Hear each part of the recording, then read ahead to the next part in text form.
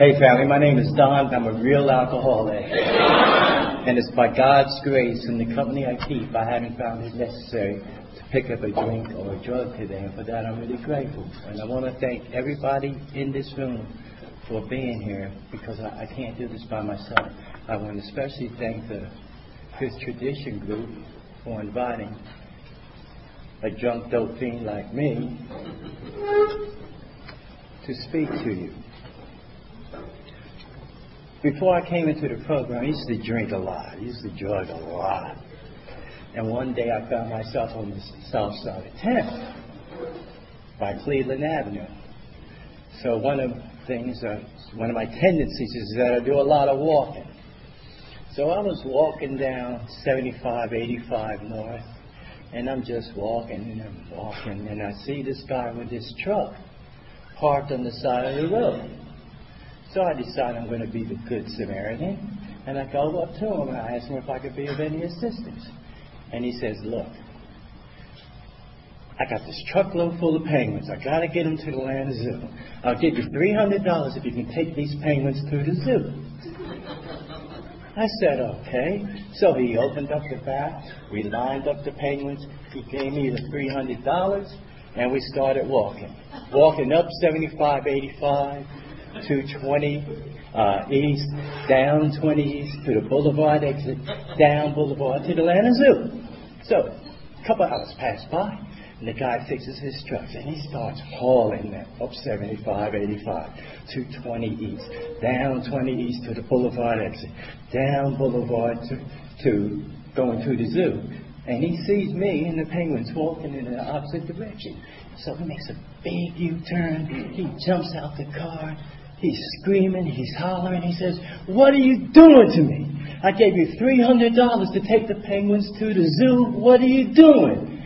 And so I looked at him, I said, well, I took them to the zoo already. I got a couple of dollars left over, so now I'm going to take them to Six Flags.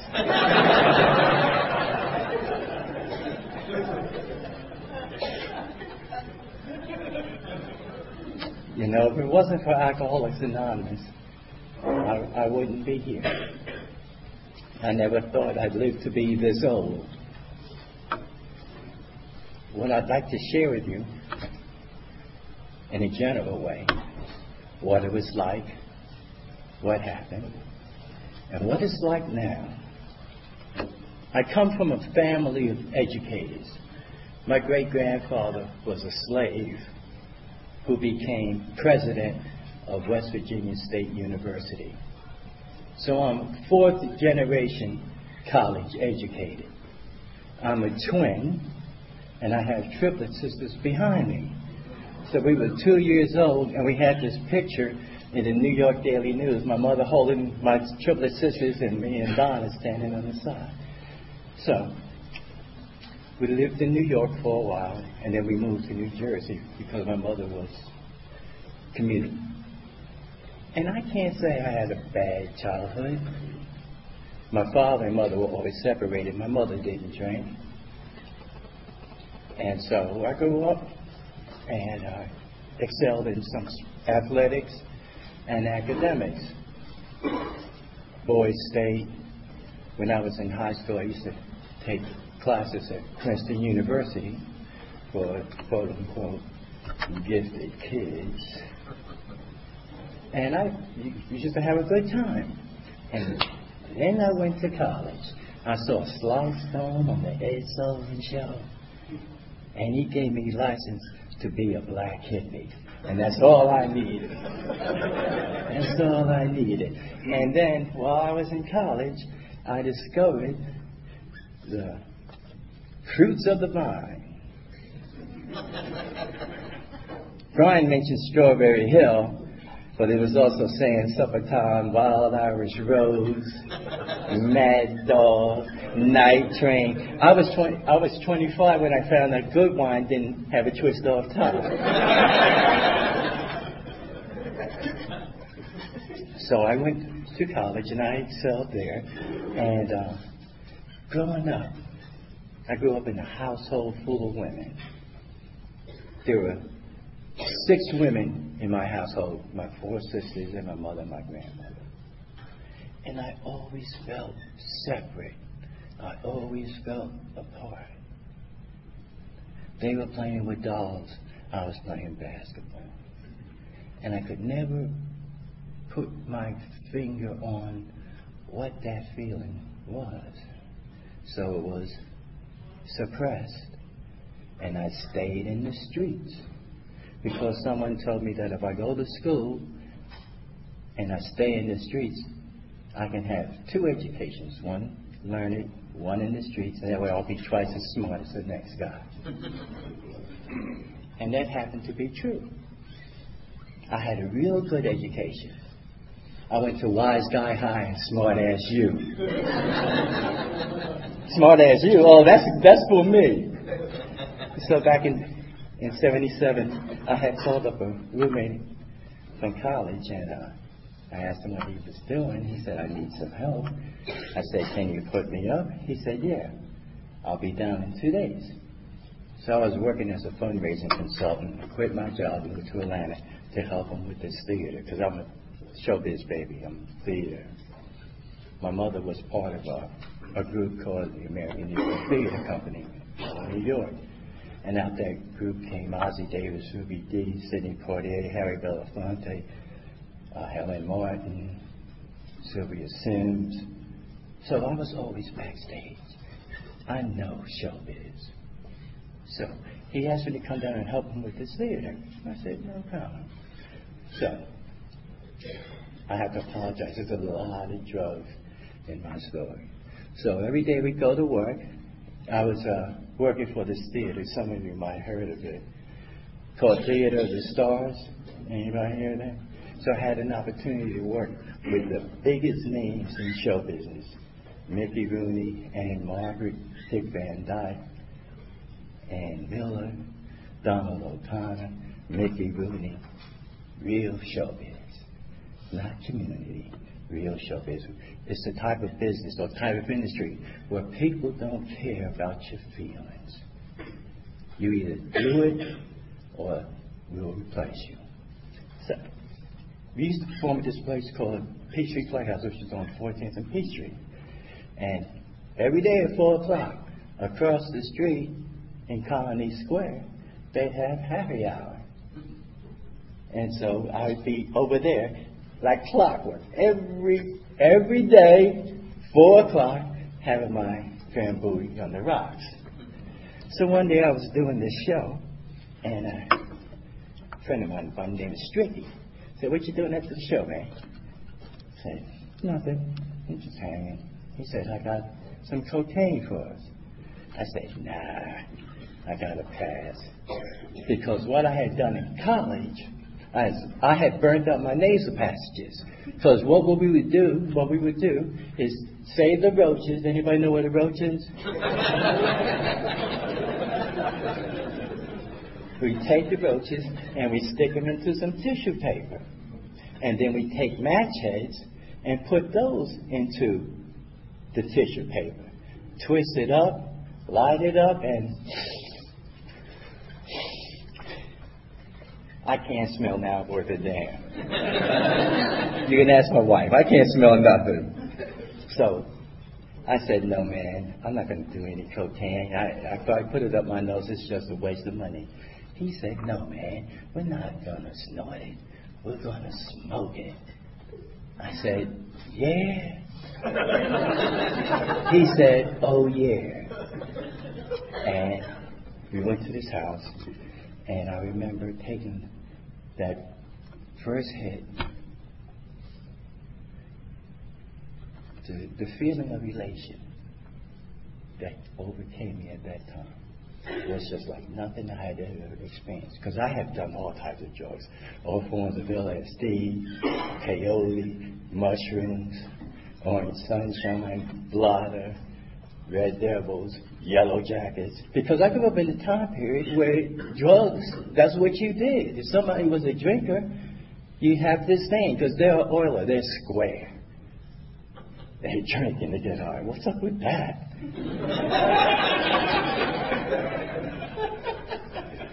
But yet, I'd still have my either Drambuie or Stoli or Absolute. I would go to a bar and I'd order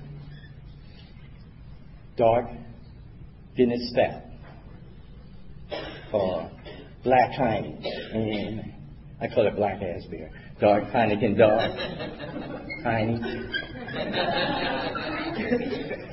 And then I order 2 shots of Absolute, and I pour it into my beer and have a fortified beer, and that's how I start off. Then I go to my mudslides, and I never had a problem with alcohol and drugs. The only time I had a problem was when the money ran out. Then I had a cash flow crisis. That's all it was, cash flow crisis.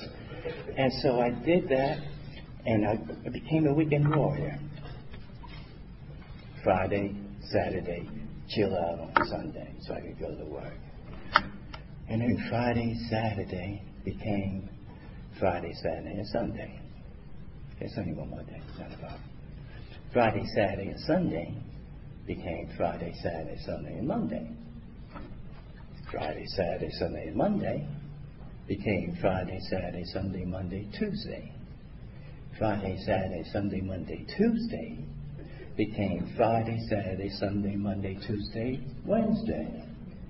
Friday, Saturday, Sunday, Monday, Tuesday, Wednesday became Friday, Saturday, Sunday, Monday, Tuesday, Wednesday, Thursday.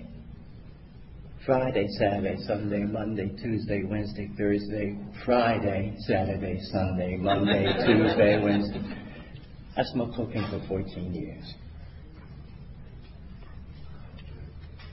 And it's by God's grace. I didn't have the consequences that other people had. Oh, I took off my glasses because most of y'all don't know me. Folks who know me know I never take off my glasses. It got so bad that, see, I don't carry this type of alcoholic. I don't care about consequences. I got a lot on the cap here. I can figure it out. But what would happen is I couldn't get the thought out of my mind. I'm either thinking about getting high, thinking about not getting high. No, I'll wait. No, let me go now. All day, all night. Can't get the thought out of my mind. And so this continued. I started getting high in 1967. I finally stopped. Stayed stopped. In April 1995. I have a sponsor. His name is Paul McKee. And he has a sponsor by the name of Bill Group. But you know, I didn't know nothing about no AA. I figured I could quit on my own. And I couldn't. So one day I was at this theater party. And I was throwing down beers. Throwing them down. I must have done 2 6-packs in an hour. And that's when I had a moment of clarity. I said, something's wrong here. I'm not high. And I don't have to go to the bathroom, which was not my MO at all. So I called up a college buddy who had gotten into the program, and he said, to meet him at 2675 Glenwood Avenue. So all night long, I'm pacing the floor, trying to decide if I was going to do this. And I said to my play sister, Lark, I said, Lark, if I go do this AA thing, everybody's going to know I'm an alcoholic doping. She said, darn, they already do. See, because I was the last to know. Now, I mentioned I didn't have consequences like other people. I never got arrested, never caught a case. I always ended up in the ICUs. Piedmont, Grady, Crawford Long, Emory, St. Joseph's, Georgia Baptist, I drink and drug till I die. That's what I do. That's what I do. Because I don't care. Roll the dice? Good. I haven't cracked out yet. I still got another shot. So, I go to this meeting, and my friend preps me. Preps me. He says, look, this is not a religious program. It's a spiritual program. I said, cool. So, I'm there. The first thing they do is they have a prayer. Next thing they do is they pass the basket. After that, they said, does anybody want to come join us? I said, I've been hoodwinked again. But I had no place to go. So, the plan was after that meeting, they were going to go get me into treatment. Now, I had to explain. Let me backtrack a little bit. By the time I came into the rooms, you see, I'm not a big guy. I was weighing about 115 pounds. I had all these scars from all my surgeries. My hair was in the carrot top dreadlocks. I had the shakes, and I used to smell like cocaine. So we go to this treatment center, and they say, we're sorry. We'd like to admit you, but you're too much of a health liability. Went to the second place, same answer. Third place, same answer. Fourth place, the fourth place was someplace where they take anybody, and they wouldn't take me. You know what it's like to go ask somebody for help, and they say they can't help you. So I made a pledge to myself, if I ever got straight, anybody, whether it's male or female, who asks me for help, I will help them. So we finally get to this place in DeKalb County. And this is how God works in my life. There was a counselor there who I went to high school with. She didn't do any of the interviews, but I got to believe she put in a word for me. So they sat me down and said, look, here's what we'll do. If you stay sober for a week and come back next week, we'll let you into our outpatient program. I looked at them and I said, if I could stay sober for a week, my little black ass wouldn't be here now. What do I do? They said, we don't care what you do. Just do it. And it's been that cut and dry for me since the very first day. I'm showbiz. No excuses. You either do it or you don't. So a week went by. I got into outpatient. And I had this $10,000 annuity check coming to me, right? And so I was staying with Lord, going to outpatient. And it was April 15th. That's when I was supposed to have my check. And the check wasn't there. And I've been going to all these meetings, hearing about rigorous honesty. Are you willing to go to any length to get it? So I said to Lord, look, my money's not here. You helped save my life. And so I'm going to move out, and as soon as the money comes, I'll pay it back. So, because I was so full of false pride, I don't ask a clock for the time of day.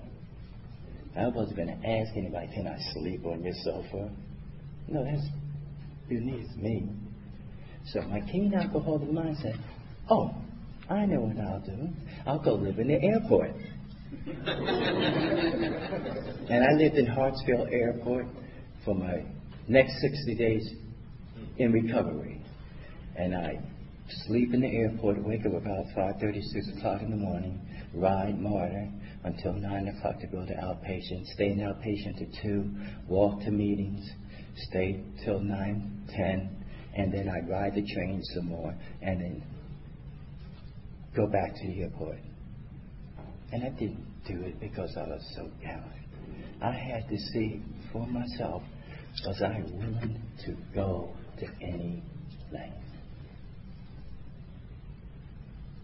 And so I finally got out the airport, lived in a little halfway house, and I was going to meetings, and I'm real quick. I can catch on very quickly. And I heard this stuff in these meetings. Don't get involved with anyone for your first year. Anybody ever hear that?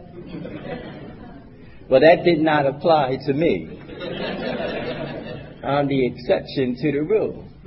And I met this young lady, and we hit it off.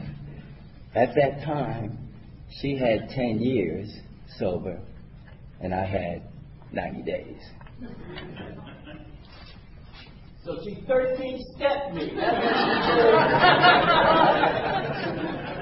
So don't think it's just men that do that.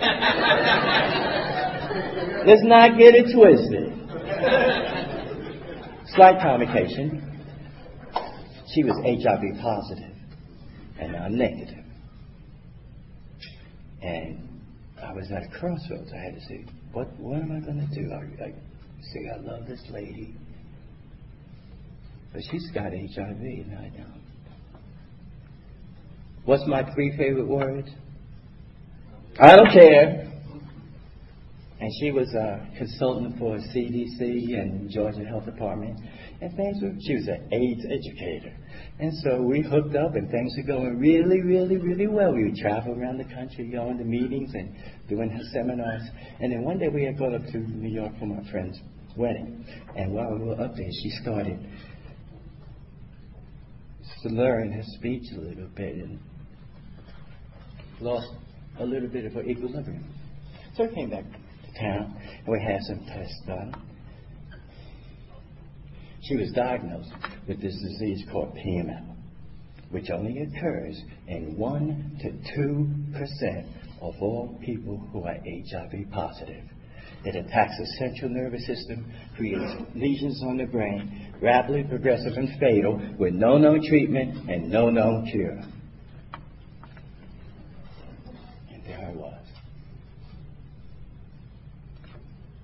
So I saw Debbie go from a vivacious individual, energetic, to I used to have to take her in a wheelchair to go to meetings.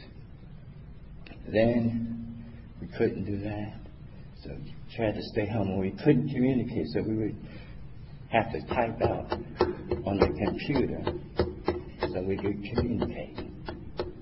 Then, now this is within a 7 to 10 day period. So when I'm saying rapidly progressive, I mean rapid. They say, put her in hospice. We need to put her in hospice. And that's when I first learned about the serenity prayer. I said, God, grant me the serenity to accept the things I cannot change, the courage to change the things that I can, and the wisdom to know the difference. So she's on hospice, and one day she sits up and asks for a glass of water. Consequently, it was the same day we were supposed to have some final tests done, and we went down to the hospital, and they did the MRIs, and the lesions on her brain had disappeared. They called her the miracle lady. So I said, let's get married. We got married 2 weeks later, and she was dancing at her own wedding. That was my first spiritual experience, because I saw God do what no human being could do. And so we got over that hurdle. And so a couple of years passed. Now, Debbie not only had AIDS, but she had pancreatitis, she had a hysterectomy, she became anemic. We had all these things going on. And what would happen is, I was fortunate that I could go down to the Atlanta Men's Workshop and talk to people. Robert and Lorraine, I really need to talk to you, because I can't handle this stuff. Ain't that right, Mark? And these guys who gave me that support. They gave me that support. So, Debbie was having stomach problems. And so we go to the hospital. And gallbladder. 2. Said, they need to operate. If we don't operate, we're going to have to keep coming back. I said, Doc, considering her pre-existing conditions, what's the degree of difficulty for this operation? He said, only about 30%. Bet. We'll take that bet because we've been in a situation where there was no chance. And I've seen God's miracle. So we had the operation, and there were some complications. She was bleeding internally. Blood coming out of her eyes, her nose, her mouth, her ears. They had her on life support. And then around 6 o'clock that evening, the doctor comes to me and he says, look, do you want to keep her on life support or do you want to take her off? I said, Doc, I ain't got that much power. I can't make that choice. Here's what we'll do. We'll monitor her for another couple hours, and then we'll make a decision. So, anybody ever been in the ICU? I know you have. It's small. It's really small. And so some of her relatives had come up, and they had all their suitcases and stuff in the room. So I said, what I'll do is I'll go down, I'll take your suitcases down to my car, and then we'll have a little more space. Well, when I had come back, Debbie had passed on. And as traumatic as that was, what it really was, that was God doing for me what I couldn't do for myself. Because any decision that I made in my own mind's eye would have been the wrong decision. If I kept on life support, I would blame myself for making her suffer. If I took her off life support, I would have beat myself up because I quit on her, and we've already been through a miracle. My higher power loves me so much that he took that decision away from me, so I will never have to be burdened with that again. Now, so I'm still going to meetings. I had this little franchise. You might have seen it. Anybody ever see the caveman with the circle and the stone? Called Invent Help. I used to own that franchise here in Atlanta. When Debbie died, the only reason I bought it was so that we could have a future. So I stumbled around it for many years, just going to meetings, going to workshops, helping people. And as I was going through the steps, one of the things that was most instrumental to me was when I was doing my 4th step. Resentment. Anybody here have a resentment? Let me see your hands. Anybody ever have a resentment? Well, I was shown I never have to have a resentment again. I can only have a resentment if I choose to have one. Why is that? Well, first let's look at what is a resentment. All resentment is an unresolved conflict. That's it. And it always takes place where? In the past.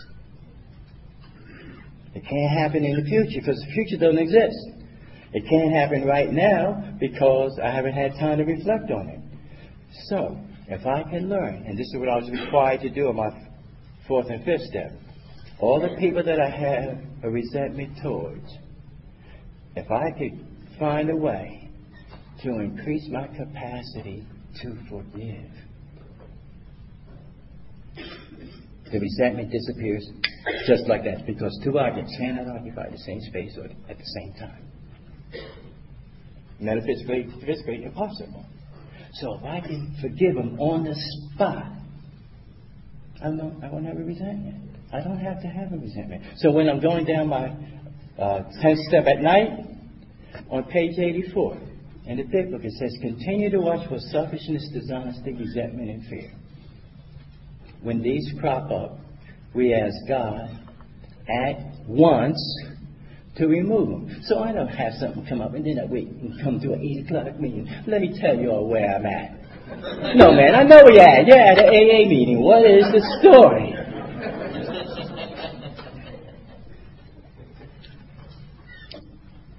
So, if I can continue what for substance honesty, when these pop up, we ask God at once to remove them.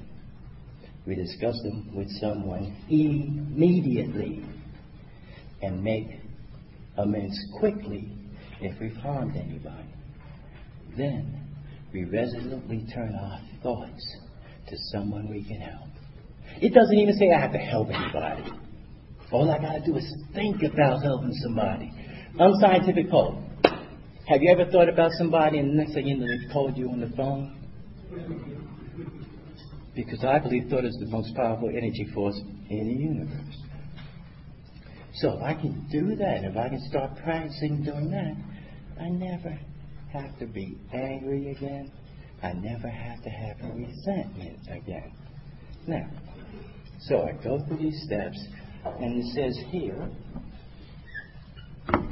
on page 14, because I'm a big book thumper. They told me the answer is in this big book. I used to have a car sticker that said, it's in the book. I did. So, on page 14, it says,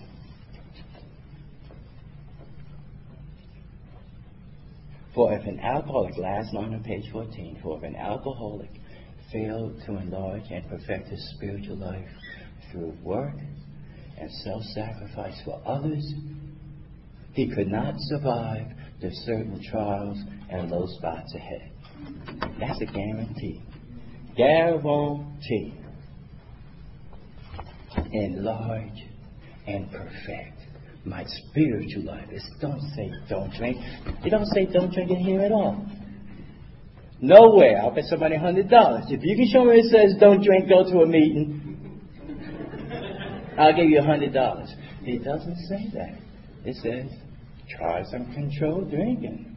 Try it more than once. They don't even talk about a meeting until page 159. Now, there's only 164 pages in the first.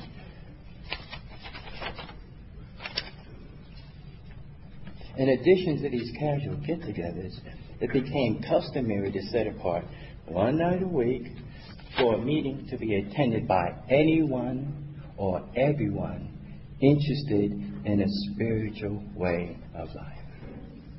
Aside from fellowship and sociability, the prime object was to provide a time and place where new people might bring their problems. See, now this is just my opinion, don't mean nothing, but if I'm sitting in here and I got time, I'm not supposed to come into a meeting and dump my garbage on you, vomit all over you, and expect you to clean it up for me. Because the meeting ain't for me. It's for when new people can bring their problems. They ain't got no answers. We got answers. And we're obligated to give them these answers. Now, so I go through 5, 6, 7, and I get up to 10. We did that. Now 11. Continue.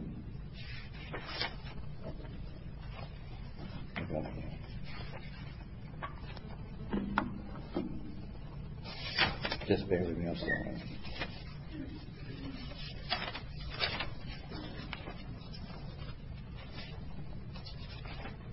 So through prayer and meditation. How do I do that? What am I doing? I'm seeking through prayer and meditation.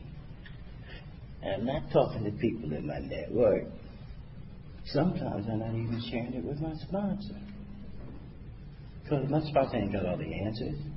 So I'm seeking through prayer and meditation to improve my conscious contact. Not establish it. I did that in 3. Or in 2. To improve my conscious contact for God as we understood Him. Praying only for the knowledge of His will for me and the power to carry that out. So what's the first question that comes to one's mind? How do I know what God's will is? How do I know that? Well, I'm going to ask you all to go on this little journey with me for a second. Okay? Because I used to believe that God's will was an event that took place. Hurricane Isaac. It must have been God's will. They must be really messing up in New Orleans because... Maybe not. Big Book Dictionary. We're going to look up the word will.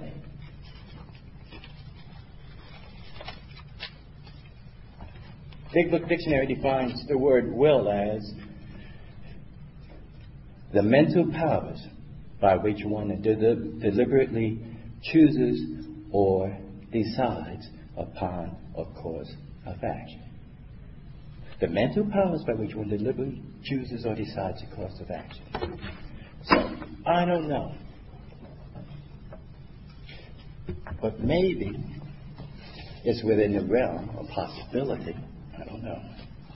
That maybe it's God's will is not an event that takes place. Maybe it's a godly thought.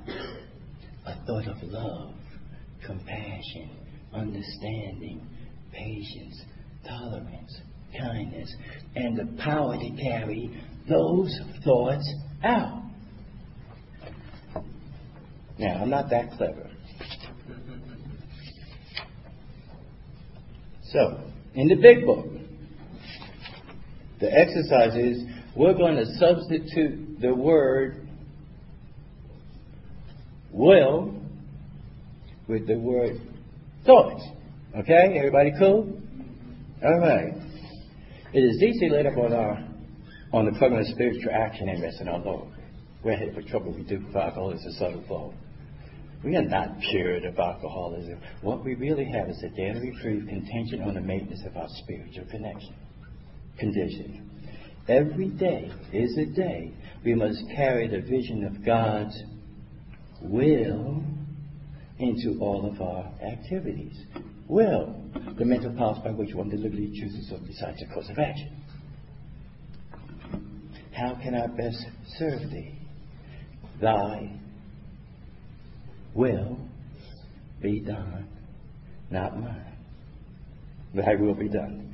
These are thoughts which must go with us constantly.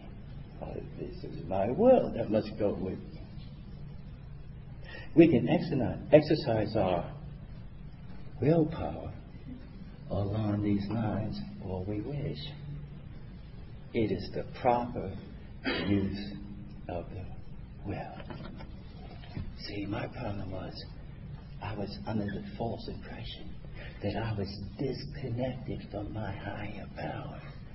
And if I really examine my track record, I never was. I should have died 8 other times before getting here. So, how do I get connected? Praying for knowledge of His thoughts for me and the power to carry that out. Has anybody ever heard this saying in the AA meeting? You never have to be alone again. Anybody hear that? But what's the reality? The reality is I've never been alone. My higher power was always there to guide me and protect me. Now, I'm hard-headed. I'm a real alcoholic. Therefore, I'm genetically incapable of taking a hint. Yo, man, I got it. Yo, man. And then he has to... Oh, you got my attention now. So you see, if I can learn to simplify this stuff and just practice a couple things, my life will be transformed. You know, I want to make a public acknowledgement. I've never done this. But January 2010, I had a heart attack and I didn't even know it. And if it wasn't for my wife, Jennifer, I might not be here. She got me to the hospital. They put in 2 stents. And they said, stop smoking. Now, what did I say? I don't care, Doc. And then I just had another one in this past January. And I had to put another stint in. So when I say I'm grateful to be here, I don't necessarily mean I'm grateful to be a tradition. I'm grateful to be here on earth. Because, I woke up this morning and I had nothing to do with that. It was just given to me. It's a gift. That's why they say it's the present. So you see, they used to say, a grateful alcoholic will never drink again. There's something that I can be grateful for. So somebody sometimes says to me, nice seeing you. I retort, better seen than viewed. He looks so good. They did such a good job on him. Rule 62. Don't take yourself so seriously. I didn't come to AA to be miserable. I had 28 years of misery. I need to find a new way of doing something so that I can enjoy life. And the answers are in here. It says further on, clear-cut directions will show you how we recover. Clear-cut directions. So there's no vacillation, there's no equivocation. If I do what the book says, I will get what the first 100 got. Guaranteed. Now, if I start tweaking it and doing it my way a little bit, all bets are off. I'm doing my program, not the program. So, before I go, I'd like to share something with you. Any AA Nazis or police here? If you are, give me the ticket after the meeting. I'll pay it, all right? This is called the final analysis. People are often unreasonable, illogical, and self-centered. Forgive them anyway. If you are kind, people may accuse you of selfish, ulterior motives. Be kind anyway. If you are successful, you will win some false friends and some true enemies. Succeed anyway. If you are honest and frank, people may cheat you. Be honest and frank anyway. What you spend years building, someone could destroy overnight. Build anyway. If you find serenity and happiness, they may be jealous. Be happy anyway. The good you do today, the people will forget tomorrow. Do good anyway.